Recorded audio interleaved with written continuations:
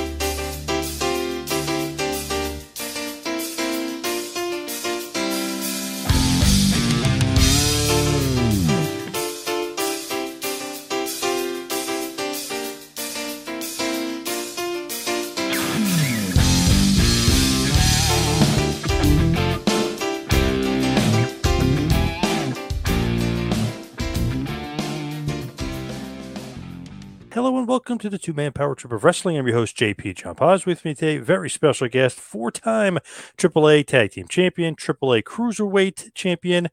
I like to call him Mr. 630, one of the greatest high flyers of all time, Mr. Jack Evans. Jack, welcome to the two-man power trip. How you doing? Thank you. It's good to be here. I'm doing well. Just relaxing at home down in Mexico. What's going on in your world? Like, what have you been up to lately? Not a lot. I just recently got back to getting the grind on the indies, and then besides that, I just chill at home, stream a bit. It's pretty uneventful right now. How's your neck? Or was it a neck or was it a concussion? I think it was a GCW match. Yeah, a lot of people thought it was my neck. No, my neck was fine. It was a concussion. Yeah, everything checked out. I had to take 4 weeks off, but safety reasons and everything. I understand. What happened? Did you not get full rotation and landed wrong? Well, when I did it, if you look at it, I have the worst form ever because you're supposed to tuck your chin and just be in a tight little ball or whatever. And I'm not. I'm extended and it was just the worst form ever on the move. And then so if you look when I come around, I got a little.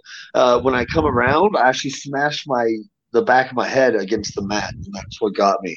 So I think people thought I spiked myself, but it wasn't. It was more smashing the back of my head. Yeah, I thought it might be a neck. I was like, oh, hopefully, it's not bad. So it's just a concussion. Everything's okay, though? Just took the 4 weeks off and you're good? Yeah, everything's checked out so far. So, what did you think at that moment? Were you scared? Were you nervous something happened?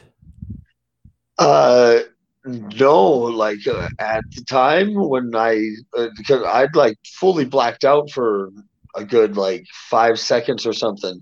So at the time, immediately when I woke up, I was confused as to what happened, but I immediately knew. I was I must have gone out because there was this flash forward in time or whatever for me. But then he'd just take the pin, we'd end the match or whatever. But then in the back and everything, I felt absolutely fine, 100%. There wasn't any vomiting, anything like that. And then GCW doctor there to check me out, right when I got back there. Then 20 minutes later, an hour later, and 4 hours later. So I kept getting checked out by the doc and everything, and everything was fine. But it definitely was a concussion because anytime you go unconscious, it's a concussion. Oh man, scary stuff. What happened though with you normally tuck, you just weren't paying attention and went for it? I don't know. I wasn't blown up or anything. There's no extracurricular thing affecting me. I just did it like crap. I don't know. I have no real reason why. What do you think about Ninja Mac? You like working GCW? You like Ninja Mac? Oh yeah, he's amazing. Yeah, he double twists and everything. Yeah, I love GCW as a whole, and Ninja Mac was very enjoyable to wrestle, and yeah, I liked the kid. Did you see some controversy lately with people posting some old stuff from ROH? I forget who it was, but he didn't catch you. You landed on the floor. Did you see that online with Cornette responding, talking about it? Oh no. I didn't know that Cornette responded. I think you're talking about the backflip and a half, right? Yeah, right onto Yeah, the floor. yeah.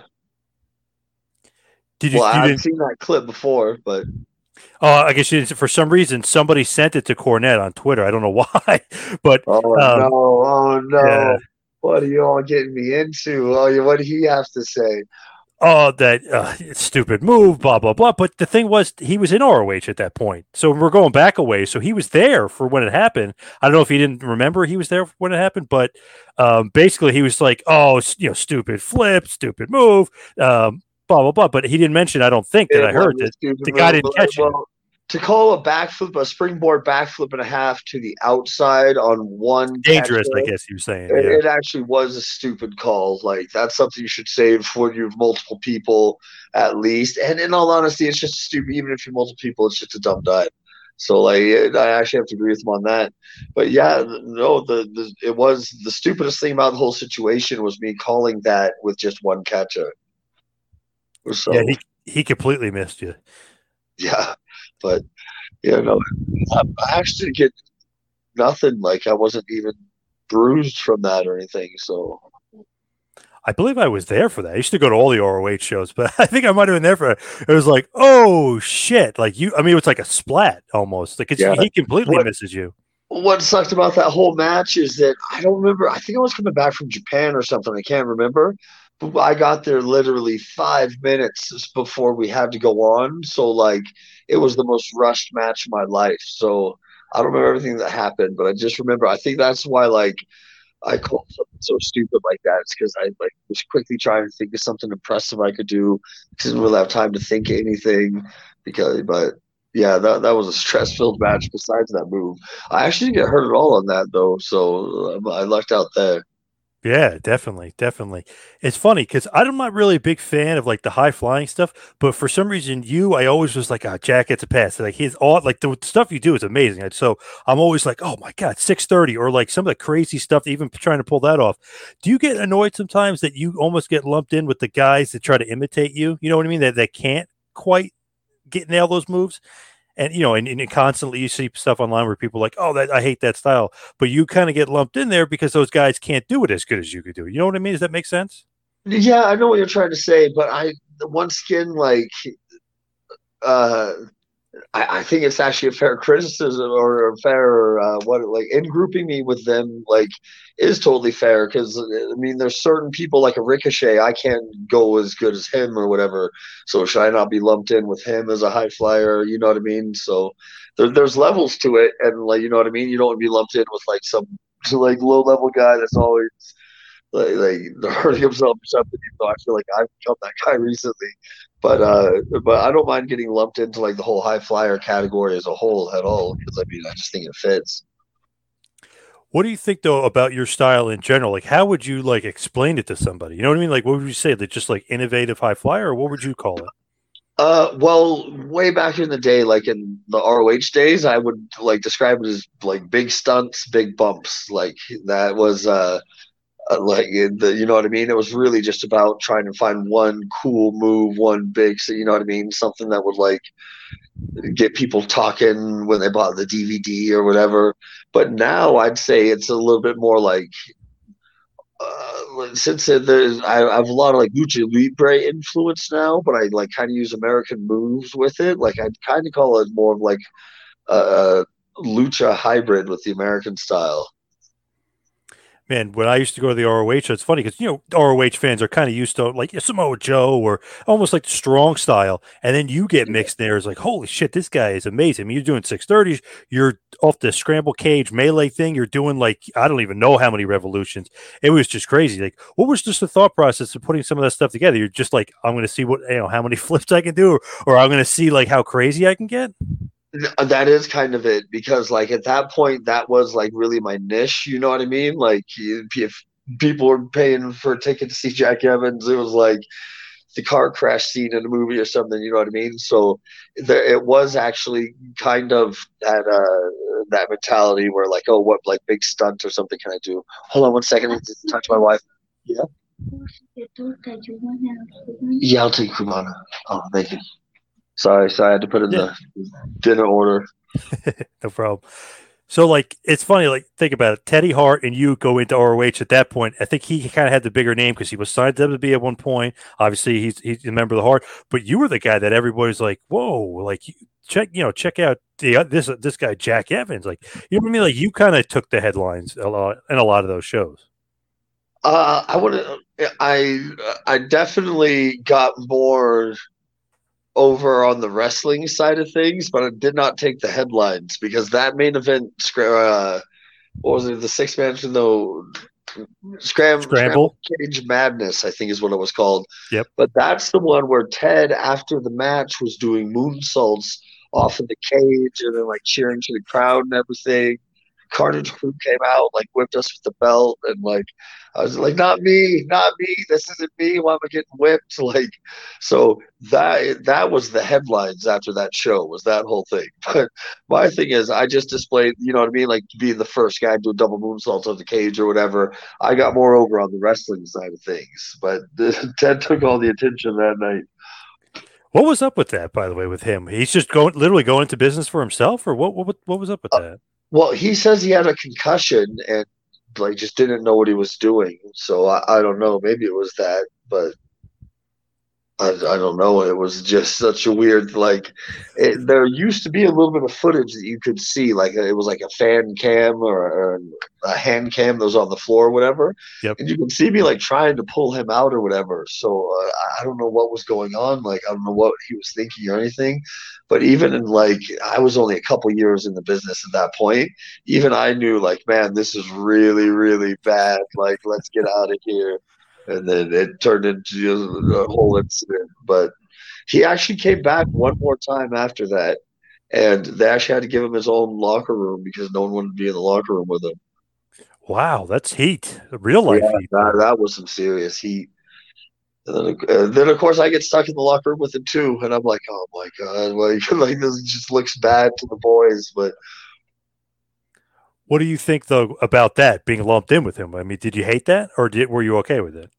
No, I was fine with that. I just take things as they come generally. So, and I think most people knew, like, that you have to put somebody with him, and who else are you going to put with him other than me? Like, so, but no, it was fine. Do you guys still talk? Are you still friends with him or no? I mean, I'm still friends with him, but I haven't talked with him in years now, just because, like, you know, he's still living that Teddy Hart lifestyle, and I'm like Mr. Family Man, you know what I mean? Like, reclining, like, you know, I just, so it just doesn't, the lifestyle he like wants to lead and the lifestyle I want to lead don't fit, so we don't really talk anymore. But there wasn't really like a falling out. With that lifestyle, do you love? You obviously got the kids, you got the wife. I mean, you loving that aspect and getting away from that party style? Yeah, 100%. I just like just give me the kids, give me the wife, do a little bit of wrestling, stream, play a little bit of games. I'm 100% content with that. You're a big Twitch guy? Not big, but I a fair amount. Like, it's actually hard for me to stay consistent though, because in AEW, like right in the middle of the week, like Tuesday, Wednesday, Thursday, you wouldn't even be at home to stream. And then now, like on the indies, it's just such a random schedule. So, yeah, I stream, but I'm not like super into it. Actually, what I like Twitch the best for is it's the closest thing I feel like you can get in modern times to old school couch gaming, where you're just like on a couch with your friends, like playing something, cracking jokes on each other. So like, if anything, streaming and everything, like it keeps me connected to the world. Like, with that though, is it like a lot of wrestlers do it? Because it seems like it's a popular thing amongst wrestlers to be streaming. You know what I mean? Yeah, there are. Like Brandon Cutler, Colt Cabana. There's a whole bunch of wrestlers that stream. But there's a whole bunch of everybody, I think, that streams now these days. Like, because like I said, even if you're not like a huge streamer, there's a trillion subscribers or whatever, like it just is a fun little way to hang out with people. When you do that, though, is it like all wrestling fans communicating with you, or is it just like fans of video games playing with you? You know what I mean? Well, a mix of both. So like, yeah, some of them will be like, fans of mine from wrestling, or some of them will just stop in because they like like the game you're playing. You know what I mean? When Yep. I see how you play Elden Ring or whatever. So it's a mix of both. So with that kind of video game stuff, can you make money? Is that like a profitable thing, or just for fun? You can, like, I don't make very much. Like I said, I'm not that big, but there's some guys, like I know Evil Uno has a good following. I think Colt Cabana. Oh man, what's his name? There's one guy that I heard that he's making like 300,000 a year off. I can't remember. I'm Whoa. totally picking up the name right now. So you definitely can make money off of it. But yeah, people actually, you know what? People need to start subscribing to me. Okay, I'm not profitable. I'm not Yeah, profitable. yeah, do that. No, and screw everything I just said about it being a hangout. No, it is a business. Come subscribe. Jack Evans Official, Twitch TV. No, I'm just kidding. But There you go. Yeah, there you go. Pump it up. Yeah, get some that's people on probably there. what I need to do. Yeah. So you mentioned ROH and Teddy Hart being a little bit of malcontent. Did you and Samoa Joe, because that's always been like rumor, you and Samoa Joe had this backstage fight back in the day. I think it was like 03 or No, it was not a fight. No, when we got in the back, again, I had nothing to do with anything that happened in the ring. Well, Jim Cornette actually takes Ted aside and is talking to him or whatever. And Samoa Joe sees me and is just like pissed and starts yelling at me or whatever. So I start yelling back at him, but it was not a fight. Like, I just didn't want to back down and be a little coward. But no, I was not squaring up with Samoa Joe and like I mean, try to go Tyson on him or something. Yeah. And then like, but by the time the night was over, like I think we'd already talked or whatever. But no, we just had a screaming match and that was it. It definitely was not a fight. Might not have won that one. I don't know. Yeah, especially at that time, man. Joe's freaking like hardcore training and like jiu-jitsu, MMA, all that. So yeah, probably not. How'd you get into ROH though, to begin with? Was it because of Stampede and they got they recognized you and like you and Teddy were brought in together, or how does that happen? Ted got brought in, and I don't know what happened, but for that 6-man scramble or the scramble cage madness, I don't know if a guy dropped out or what, but he needed a partner, and then he recommended me, and then they just flew me in, and that was it. So you've known him obviously forever, right, Teddy? Like since you were a kid? Since the year 2000. Okay, so right as you're probably getting into the business, right? Yeah. Who was like your trainers then? Was he one of them? Kind of, but not really, because he had a school, but it was actually run by TJ Wilson, Tyson Kidd, WWE, and like Harry would help do some training and stuff, even though he was super young. He was like 15, 16 at the time, Harry Smith. And then, but my original trainers, it was actually this guy, Tim Flowers, in Tacoma, Washington, but he was kind of a rip-off promoter. Like, he didn't really teach anything. He was like, you were basically like paying to backyard wrestle almost, you know what I mean? But Yep. then Brian Alvarez, like figure four fame, he would come in usually on like Saturdays or whatever, and he would show all the guys the basics and everything out of the kindness of his heart, because like he knew like what was going on. Like he knew it was a ripoff promoter. It wasn't anything legit. So like he tried to at least make sure the guys got some kind of base level of knowledge. Pretty good of him to go in there and do that, right? I mean, that was nice of him. Obviously, now he's doing good with Meltzer over there, figure four. Yeah. So with the Hearts, I mean, you guys have somewhat of a connection. It just seems like through the years, it's like, I don't know, Evans and Hart always together, or you and the Hearts. Is that a good thing or a bad thing? Is that a blessing or a curse? Just to think, it depends on the situation. Sometimes it could be a blessing, but then a lot of times it could be a curse, just because there's that like guilt through association, like, or like Ted would do something and then people come up and ask me about it and I'd have zero knowledge, but it looks like I'm kayfabing them for him, or so like there could definitely be some bad parts to it, but I mean for the most part I think it was like lateral move, didn't matter either way. When you get an ROH, and I know you have that stuff, but I think the stuff that sticks out to me is Generation Next, when they put you together, Roddy Strong and Aries and Shelley.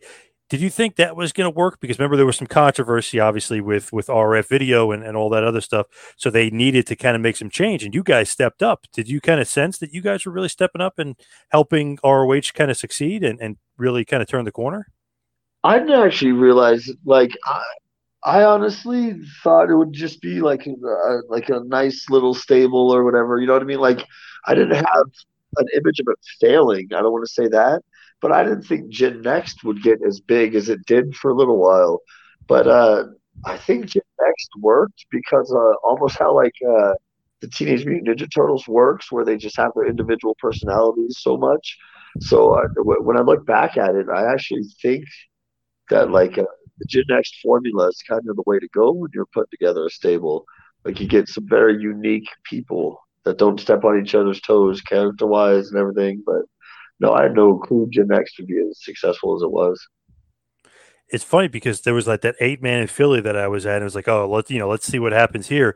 Guys tore the house down. It was awesome. And it was like, wow, ROH just kind of was able to somehow keep the momentum despite losing some guys to TNA and despite the RF controversy, right? I mean, you guys kept rolling at that point.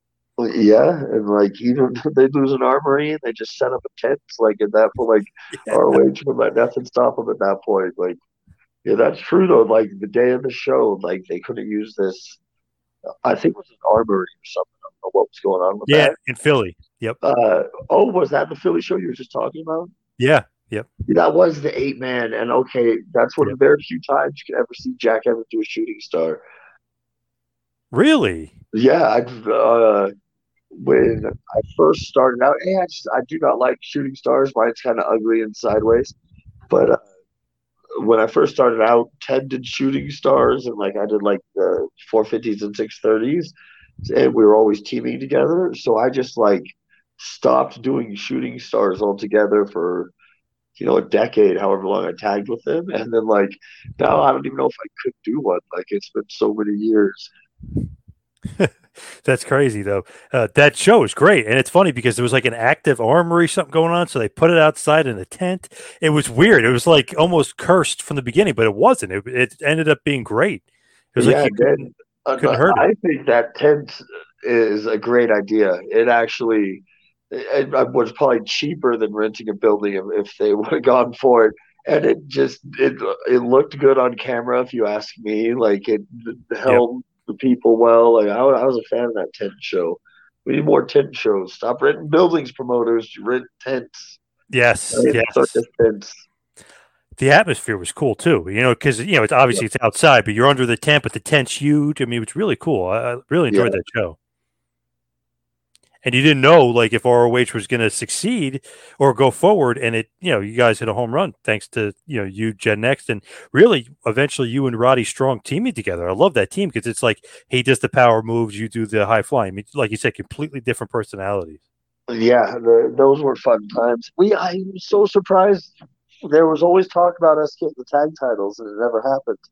But he's one of my favorite partners I've had. And it's exactly that. You don't step on each other's toes at all because you have completely different move sets. You don't cut the same style promo. You know what I mean? Like, you're 100% separated, like, character wise. Why didn't you guys win the tag titles? Very, very odd that you didn't. There was always talk about it, and I think it probably would have happened, except I don't know if it was exactly around that time, but somewhere around that time, I started to go to Japan all the time. So that's why a lot of things never happened. Like the Vulture Squad, when we had that our own little stable or whatever, it never got off the ground because at that point I was doing like 3-month tours in Japan and then 1 month back. So like there was just no way to really get anything going with that. So I just think it was that. I don't think it was any like something like nebulous or something, you know what I mean? Like, I just think it was like scheduling conflict or something, because there definitely Gabe had plans to put the titles on us at one point. I think I'd say except for the Briscoes, there was one point we were like the most over tag team. Like, yeah. Absolutely. You guys were like over like row. I mean, the crowd would go nuts, especially for you. And then, he'd do the backbreakers and stuff, and they would go crazy. They were really into you. The Briscoes, obviously, probably the greatest team in ROH history, I would assume. Yeah, I think so. I mean, I think it's almost unquestionable if you're just keeping it to ROH, like they're definitely the number one tag team. You enjoyed working them? Oh, immensely. Yeah, Briscoes are great. Where in Japan were you working? Dragon Gate? Yep, Dragon Gate. What do you think of that? I mean, that style fits you perfectly, especially at that point. Oh, my I goodness. loved Dragon Gate. That's still my favorite style of wrestling, like even to this day. And yeah, it did fit me perfectly. But sorry.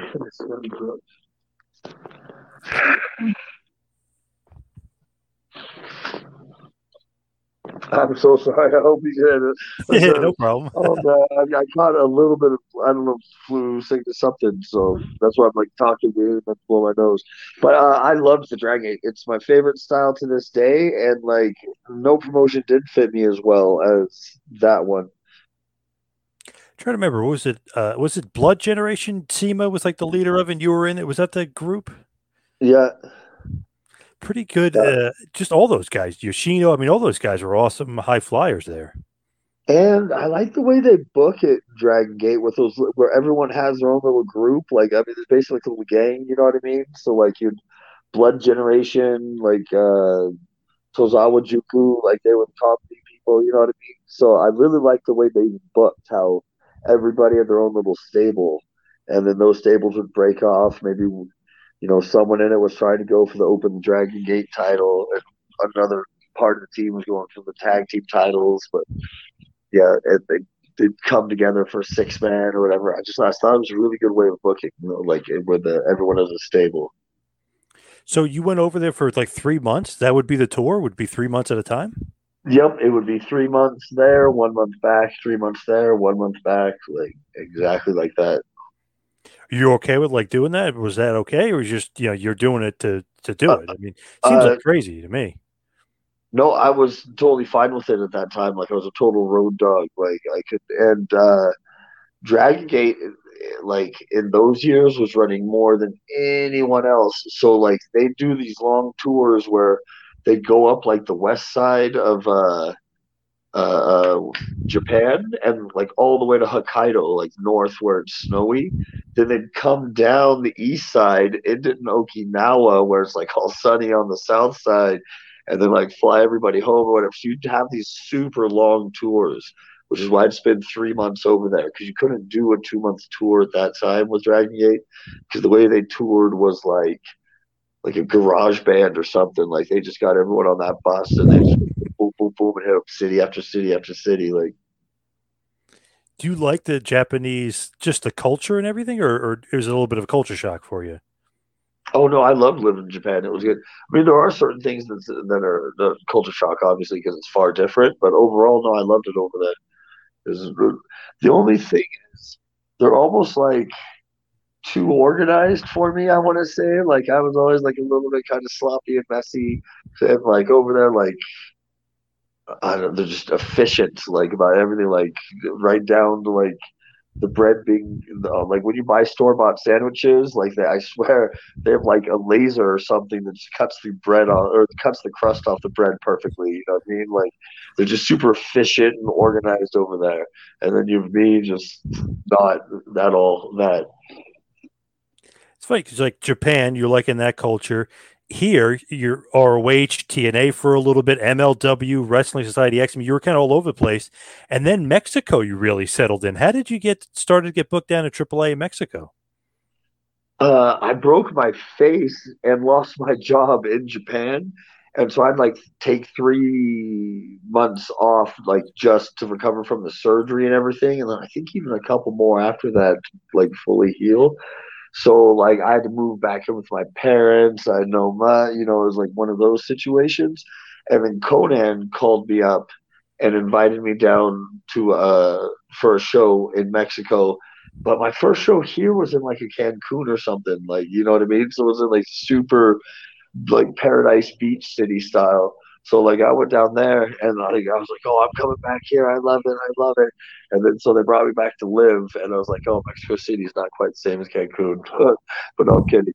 but so but and then I'm sorry. So I loved it a lot when like after I did that first show, and then I wanted to come down to live because I know this sounds cheap, but the cost of living was so much less down here that I was like, the best possible lifestyle I can lead as a professional wrestler right now for the situation I'm in is in Mexico. So that's actually what first got me to move, and then I just really liked it. Like Mexico 100% fits me. Like Today's episode is brought to you by Athletic Greens.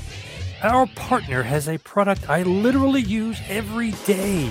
I started using AG1 because I really didn't have the time to work out. I wanted better gut health. I wanted more energy. I want to optimize my immune system. I hate taking pills. I hate taking vitamins, but I wanted a supplement that actually tastes great. I wanted to see what all the hype was about. So I looked into Athletic Greens, and they are a lifestyle-friendly brand. Whether you eat keto, paleo, vegan, dairy-free, or gluten-free, they contain 1 less gram of sugar, no GMOs, no nasty chemicals, or artificial anything, while still tasting good. They support better sleep quality and better recovery. They support mental clarity and alertness. Tons of people take some kind of multivitamin, and it's important to choose one with high-quality ingredients that your body will actually absorb. AG1 is a small micro habit with big benefits. AG1 is one thing you can do every single day to take care of yourself.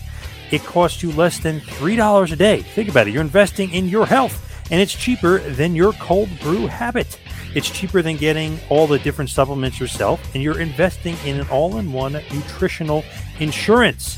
For each purchase, we will donate organizations helping to get nutritious food to kids in need, including No Kid Hungry here in the U.S. In 2020, AG donated over 1.2 million meals to kids. Right now, to reclaim your health and arm your immune system with convenient daily nutrition, it's just 1 scoop in a cup of water every day. That's it. No need for a million different pills and supplements to look out for your health. To make it easy, Athletic Greens is going to give you 1 year free. That is right, folks. 1 free year supply of immune-supporting vitamin D and 5 free travel packs with your first purchase. All you have to do is visit athleticgreens.com/emerging. Again, that is athleticgreens.com/emerging to take ownership over your health and pick up the ultimate daily nutritional insurance.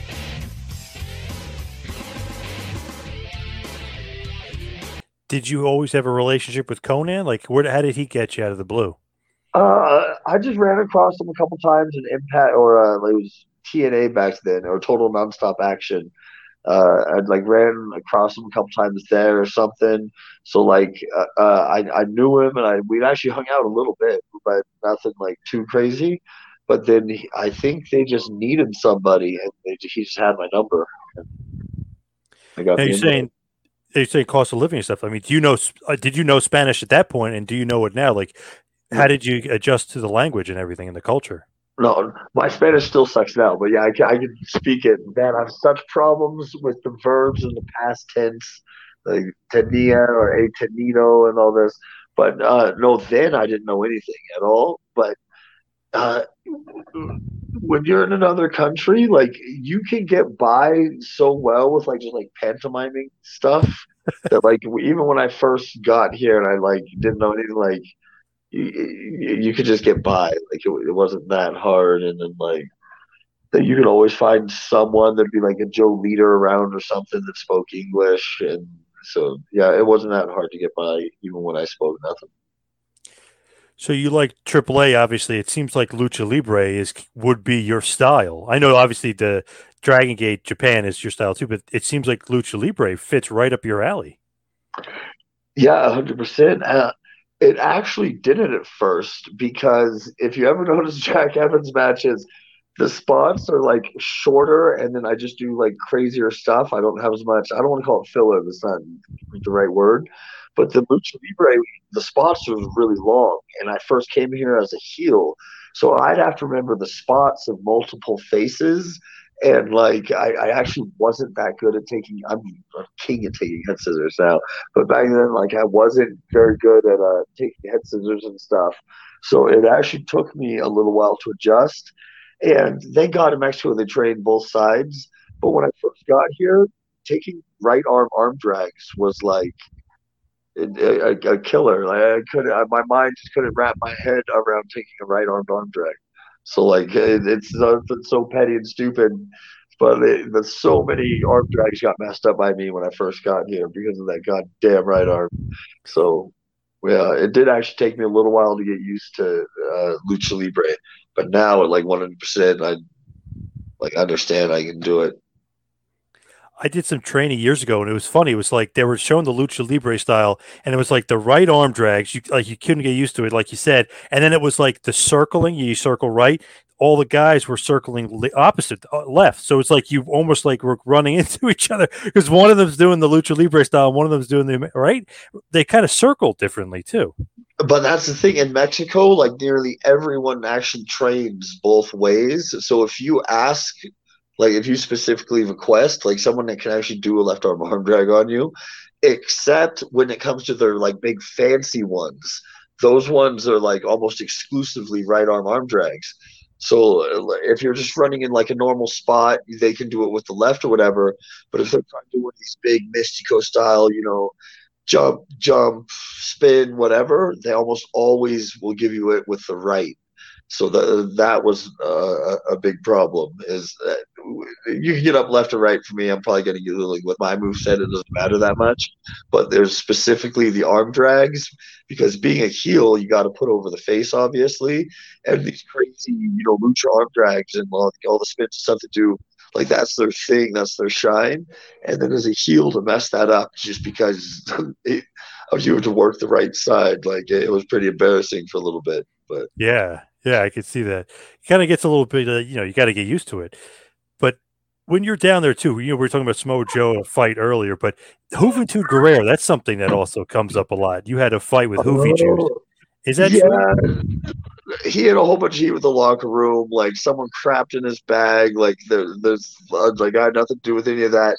But he would blame it on Conan, and Conan had just had like a hip replaced or something like that. And Juvi has this chair. He's acting like he's gonna hit Conan with it. And then I just ran up and I wasn't having it. I was like, "Get out of here, Juvi." So I actually just pulled him by the back of his hair and like pulled him down like in the locker room. Oh, down these little steps that were in the locker room. And I just thought it was going to be over or whatever.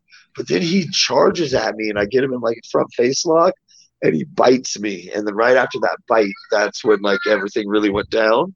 But like the Juvi thing, a lot of times get asked, it wasn't like this ambush or something where like all of a sudden, you know what I mean? Like he just gets locked in a room with a whole bunch of people or something like that. Like it was literally he got pissed. Someone grabbed in his bag, threatened Conan with a chair. I grabbed him, pulled him by the hair. Like, come on now, like he's like that's just not happening. Like literally just had surgery a week ago, and then he bit me, and then we got like a little fist fight that way.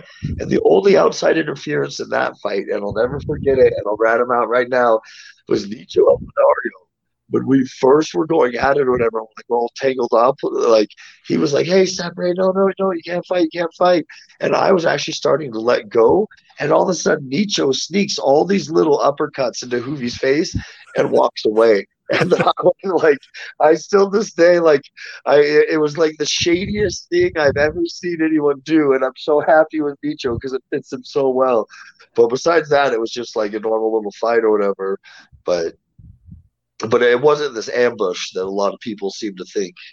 It was like a pretty much 1-on-1, except for a little cheap shot by Nicho.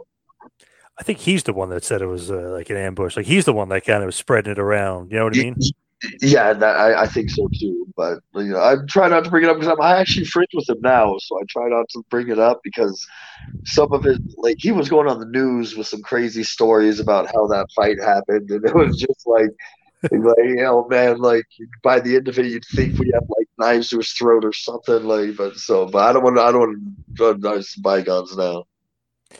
So you're buddies now, even though back then maybe he had like a diva attitude, I guess, or he was a little bit different back then. Yeah, he really did because he like just had gotten back to AAA not too long before I started there, and like he was just rubbing everyone the wrong way because he just thought that he should be main event number one, like up there fighting. Cibernetico was like the main guy at that time, and so he just for that diva attitude. But then with me specifically, is when I came in, I'd want to do anything, and even if he wasn't in my match, he'd be listening. He'd be like, "Oh, you don't know that's my move?" So I'd do like my little spin kick. "Oh, that's my move." I'd want to do like octopus. "Oh, that's my move," and not even in the match. So we actually had words multiple times before this fight had happened because he was. It was like the worst case of someone trying to eat your lunch you've ever seen in your life.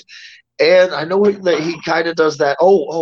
And in the matches, he'd get his spot in, and then he'd just cut out everything and go right to the finish, so no one else got anything, any of their moves in, like none of their faults, none of their nothing. And then just be like, the crowd wasn't with it. We just, I was feeling the people that weren't with it. We just had to go home, and it was just such BS. So and he was pulling that not just on me though, like on everyone. But I felt like I was extra targeted because I never saw him do this to anyone else, where I'd be putting together my match and he would sit there and be listening in, pretending that he's like trying to help translate and everything, whatever, but that wasn't the case at all. And then so you're someone that's not even in your match telling what moves you can and cannot do, like in a little list. So there was already like major heat to me and Hooli before even like the whole crap in the bag incident. And in wrestling, if someone gets their bag crapped in, almost 100% of the time, they have been doing something on a consistent basis that's been crossing the line, like pissing somebody off. Yeah, he must be. Yeah, a lot of people. Because if one guy just went solo and did that, the locker room will get mad at him. That's kind of, if you get your bag crapped in, that means like everyone gave him the thumbs up. Like that's the ultimate, like, you know what I mean? Like, yep.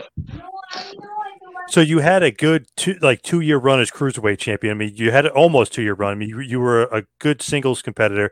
They put you in a tag team. You win the tag title with Extreme Tiger. But I think everybody remembers you and Helico. How did that team, the Sky Blondes, like, how'd you guys get together as a team? Multiple-time tag champion. He had trained with Ultimo Dragon right here in like Mexico City, but then he moved all the way over to Merida. It's like super nice over in like the Quintana Roo area, like over near Cancun and all that. So he actually wasn't really around the Mexico City wrestling scene. But then I just like some random house show or something, I don't know, but he was there. And he did so good in his tryout match, except for he went to do a dive, like a crossbody over the post, and the worst oh man, he self-posted himself so bad into the pole. It was the craziest. I didn't think he was going to return off that alone. I was like, man, he did so good with that one thing, and then just ended a shot. But no, they did end up bringing him back, and then like literally it was I kept jokingly calling us Los Güeros de los Cielos, like the Sky Blondes or whatever, and actually that's improper Spanish. Don't make fun of me, but it sounds better because it rhymes. But anyway, and then from kind of that joking name, they actually like made us a tag team, and then it just went from there. So that just was you joking around saying that. It wasn't like their direction. Yeah. Well, I was joking around, and then they had the idea, like, kind of, okay, we'll make you a tag team. And then actually, they weren't going to use that name at first. So Conan has the list somewhere, but they all got together. They actually had after they decided to put us together as a tag team, they had a booking meeting. And I guess, like, for an hour and a half or something, they brainstormed names to give us as a tag team. God, I wish Conan had, oh, man. But, like, it was like the Marvelous Kids or the Marvelous Kids, I can't remember them all, but it was some of the worst names in the history of humanity. And then thank God they just went with Los Güeros de los Cielos. So, but yeah, they actually had it wasn't originally going to be that name, and they had the way Conan describes this meeting is like he was like, I was so disgusted by how stupid the names they were coming up with. It was the worst. But the only one I remember is we were almost the Marvelous Kids or something like that. Or no, the Wonderful Kids. That was it. That was literally I don't know how. I love Dorian. He's a great guy, whatever. But he, for some reason, thought the Wonderful Kids were out of like in that meeting that was not that was gonna be our name, that was the winner of all the names that they decided. So we were almost the Wonderful Kids. How does that even English like and everything? And, like even though we'd be wrestling in AAA in Mexico, in English it was gonna be the Wonderful Kids. Weird. How does that even like come up? You know what I mean? How does that come together? That's odd. I don't know. I don't. And then there was another one, though. What was it? It wasn't as bad. Like Los Intercontinentales or like I'm totally saying that wrong, but like we were gonna be the Intercontinentals or something like that. I can't remember all the names, but most of them were horrible. So it's funny, like you guys, were even teaming together when you guys got to AEW, obviously the Hybrid 2. Where does that name come? Did you guys make that name up or did that AEW? They wanted us to have a new name, and then so we had to brainstorm all the names, and then I can't remember Angelico's list. Mine were all like these cyberpunk names, especially because even though it was the most disappointing game of my life, I was super hyped up. I love the cyberpunk genre, like yeah. Shadowrun, Mona Lisa Overdrive, like all those. But so I was super hyped up. The Cyberpunk game was coming out, and so I had all these names like the Neon Abyss, and like I had all these weird cyberpunk names or whatever, and Helico had all these separate ones. I don't, just like random. It didn't really have a theme or whatever. So he actually came up with the Hybrid 2 because he thought it sounded kind of like a combination of my my cyberpunk obsession that was going on at that time. And I remember what his names were. He wanted a name that could be easily and a very catchy 3 letters. It's like TH2, like ... like that. So he didn't actually care about what the name was. He cared about how cool the initials sounded. And so that's how TH2 came up, because it was like cyberpunky, like I wanted, and then he liked the initials. What'd you think about working AEW just in general? What'd you think about Tony Khan? Like, what'd you think about the league, if you will?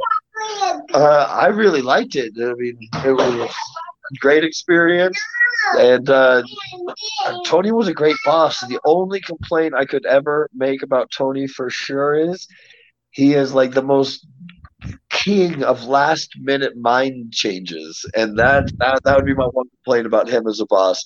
But other than that, like he was always actually very fair. Like he didn't like I don't know, like you always hear these stories about Vince he is like has to be the alpha in the room or whatever, and you better bow down to his hat. Like Tony wasn't like that. You can go up and talk to him. You know what I mean? No, I mean obviously he's the boss, but I mean he was never like that. So yeah, when it comes to AEW, it was all pleasant experiences, and then when it comes to Tony as a boss, it was pleasant experience as well. Like I said, the only complaint I could have was just the king of the last minute mind change. So you'd have something, this is how something's going to happen, this is what's going to be said or done, or yada yada yada, and then all of a sudden, out of nowhere, like you email or even at the show, it'd be changed. Do you have something do you remember that happened with, like a storyline or something? Well, the one it wasn't the last minute because it just kept stopping and going. But we were supposed to start doing dark storylines, like angles on dark, and it was supposed to start out. Gracias, mi amor.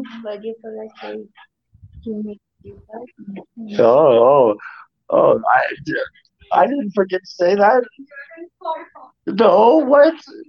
Okay, everyone, I've been informed that I have to tell you that I met my wife. What am I supposed to say? Oh no, I'm sorry. I stayed in Mexico not because of but being the best economic opportunity for me, but because of my wife. Oh, there you go. Yes. Yes. Sorry, that was a mistake. I was lying earlier. I was lying. Okay. But so we were supposed to start having angles on dark, and then like it would happen, and then it wouldn't, then something get changed, and it get delayed, they canceled, then brought back or whatever. So it's not like the best example of a last minute mind change, but like it kind of is, just because like you'd keep thinking you'd have something in your head, and then all of a sudden, oh wait, no, that's not happening, and then it was, and then it wasn't.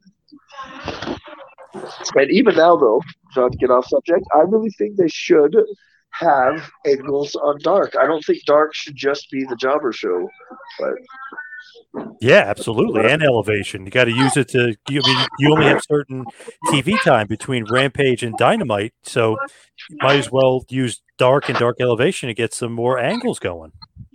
exactly. I heard someone in production use this term, and I liked it a lot. But you only have so much real estate and like TV, like they said, TV time, and so like anything you can do to get someone's like character out there, I really think you should. And the developmental talent, all of a sudden, if you bring them up and they're going to be thrown on national television and have to cut these angle, or have to cut promos and stuff about them, like it's a learning experience. It's not something most people could just instantly do, is just go in front of 1,000 people and like cut a promo like that.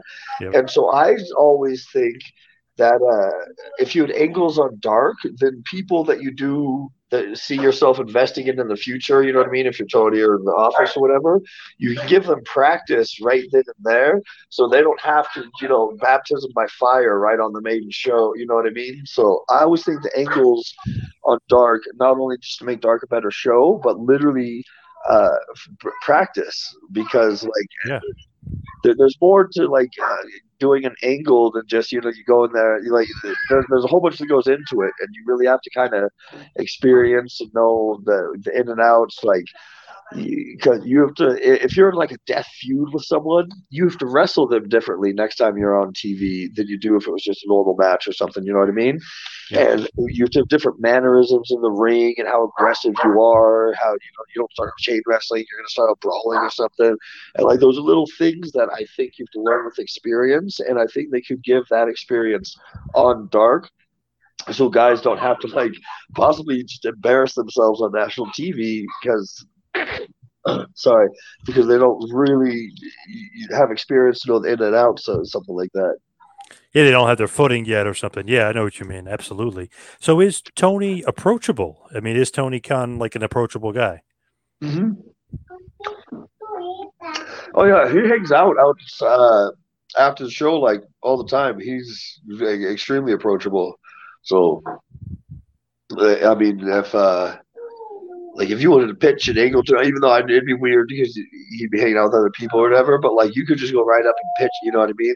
You don't have to well, I need a meeting at Tuesday on 7 or something like that. You can just go up and talk to him about it.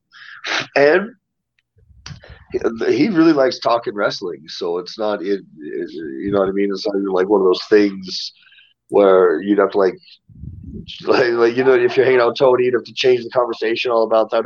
He's probably already talking about wrestling. He really is a true fan. So I think I'd say the only thing he likes more than wrestling is the Fulham team. I do think Fulham is his true passion, even over AEW, I'll be honest. But he definitely has a real true love for wrestling. Yeah, it seems like he's an old school fan. I mean, he's been around the dirt sheets, if you will, but he's been around the message boards and stuff. I mean, he knows the ins and outs of wrestling, and he's a tape trader, collector, so he definitely was a big fan. Is a big fan. Yeah, he knew all the early and mid 2000s ROH and stuff. So it's not one day it was I like wrestling now. It has been a long term thing. Yep. So when they do the hair versus hair match, Orange Cassidy, Dynamite, whose idea is that? Did you want to do that? Did they want to do that? Because hair versus hair to me in Mexico, I mean, that's a huge deal. And they were just kind of throwing it together. I'm sorry, dinner just came. I probably should have waited. No problem. No, that was me, but it should have been a bigger deal, but that was even kind of my fault because, in all honesty, I threw it out there because it had been so long since we had been on Dynamite. We didn't have any angles really going on. We kind of just hung out with HFO or whatever. So I wanted to pitch that because I thought I could get a pay-per-view match out of it. So that's actually I was the one that came up with the hair match, and I was hoping, yeah, I'd get a pay-per-view match out of it. It ended up only being on Dynamite, but which I was fine with because it worked out because it did get us, on Dynamite and a little bit more of an angle and stuff. But it definitely wasn't as successful as I'd hoped. I wanted it to be a longer feud, like a month-long feud, basically, that ended with me losing my hair to Orange Cassidy and Helico Wrestling, like who had like someone associated with Orange Cassidy, like, maybe Yuta or something like that. But like, I wanted it to be like a little TH2 versus Orange Cassidy and someone feud from just a little quick month-long one.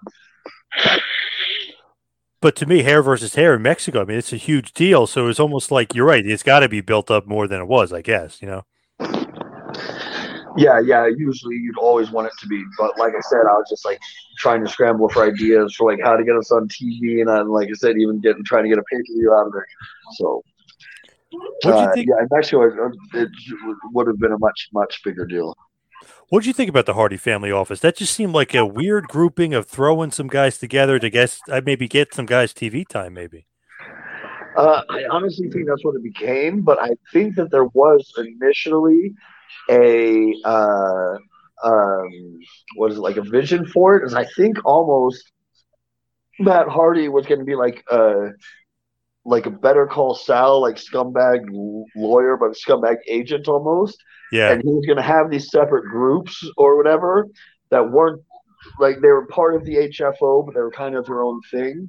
And I just don't think it worked out. I just think it kind of became where like we're just one giant schmoz crew. You know what I mean? Like, but I think initially the plan was more for it to be almost like you know what I mean? Well, we're clients of the scumbag agent. You know what I mean? We don't necessarily like we might even fight each other. Like, right. Did you enjoy your time overall in AEW? Yeah, I liked it a lot. It was good. So why like the release or let go or the contract ran out? Like what was the situation there? What happened? No, I told a story about it. There's a lot of it was my fault as I just got lazy as sin. I was out of shape and like if you're booking and paying Jack Evans, you're expecting like crazy high flying stuff, and like I got so out of shape, I wasn't even able to like do my own style or whatever. Like you're saying earlier, I was wrestling like people that I'm ashamed to be grouped up with. I was wrestling really bad, and then at the same time that was happening, that I was just kind of off the ball, is the roster grew huge. Like at one point, I think it had over 100 people signed, like without even any exaggeration.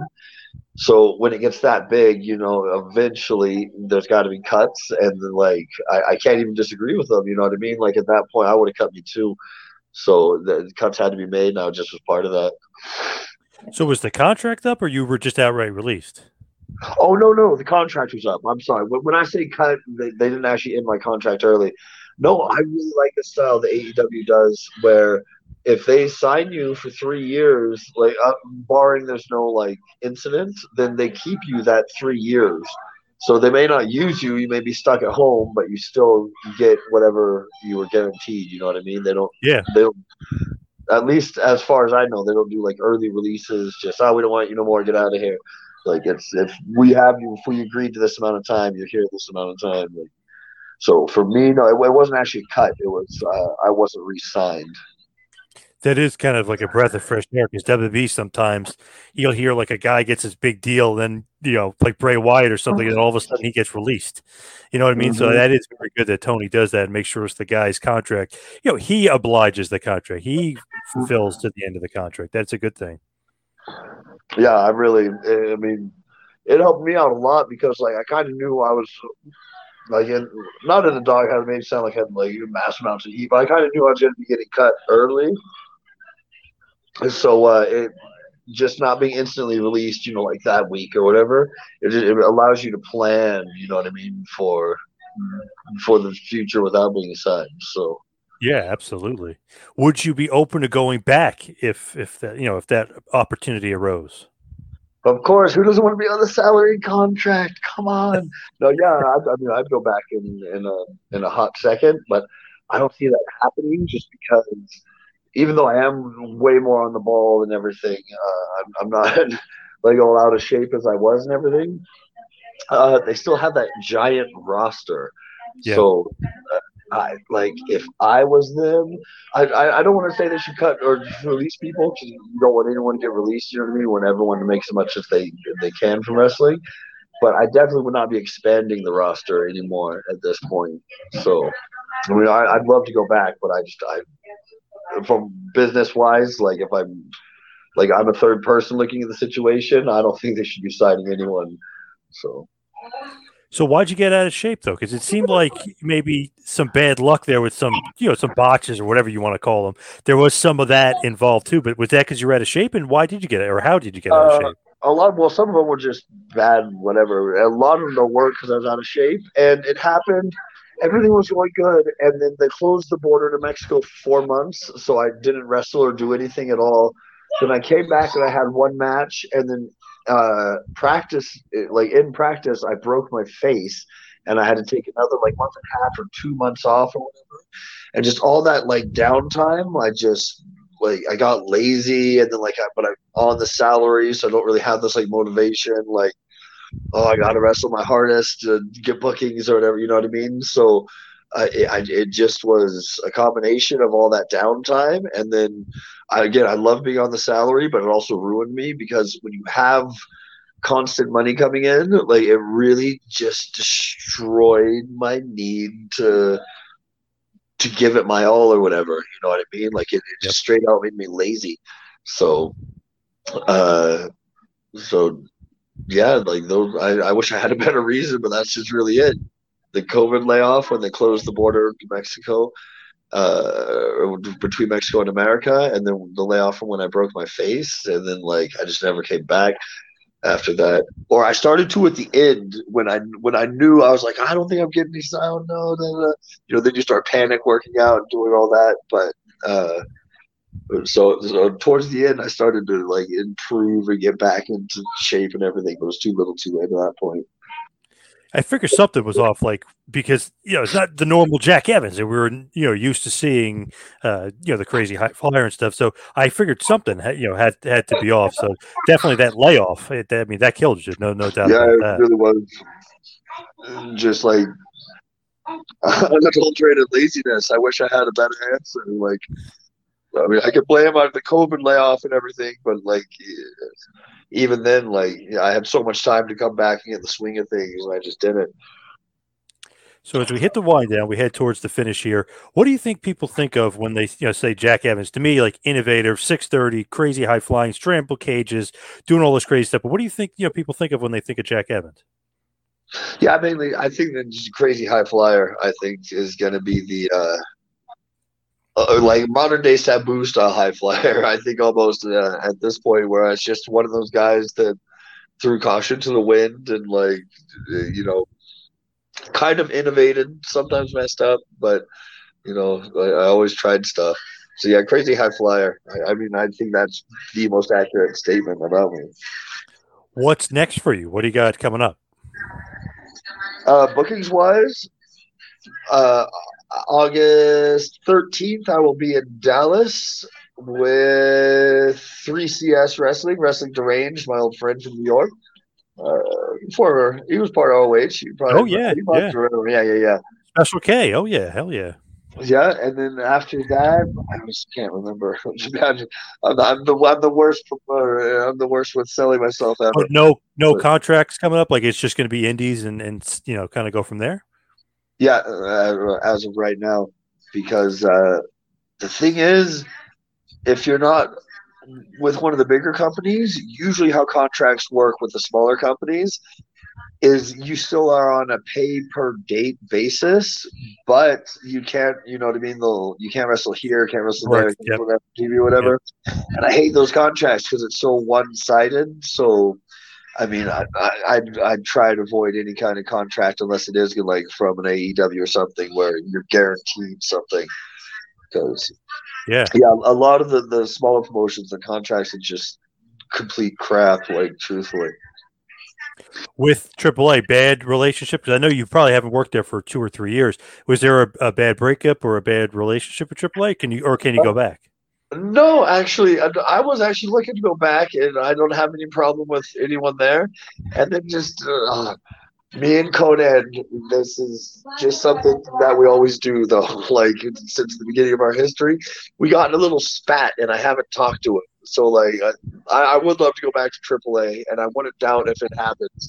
But it's one of those things where, like, just because I got this huge argument, not even huge argument with this little thing with Conan, like, I have to, like, swallow my pride and make that call. I'm not ready to do that yet. I'm not ready to do that. All right.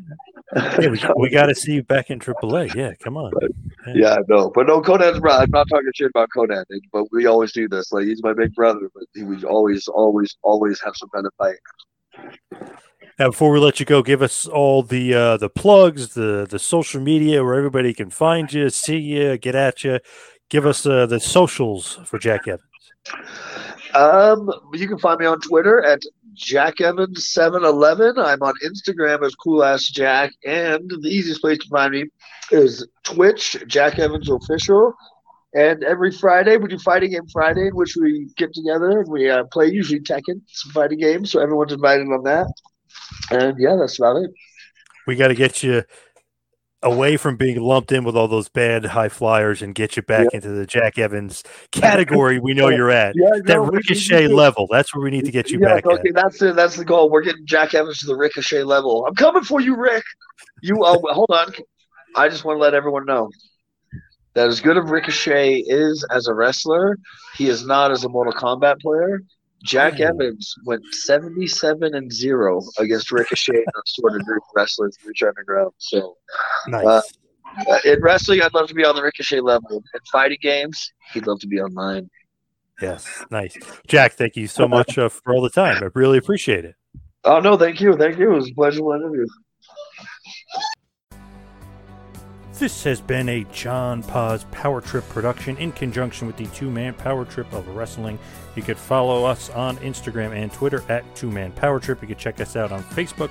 You could subscribe on YouTube. You can go to patreon.com/TMPT Empire to become a patron, and also check out the website tmptempire.com and buy a shirt at prowrestlingtees.com.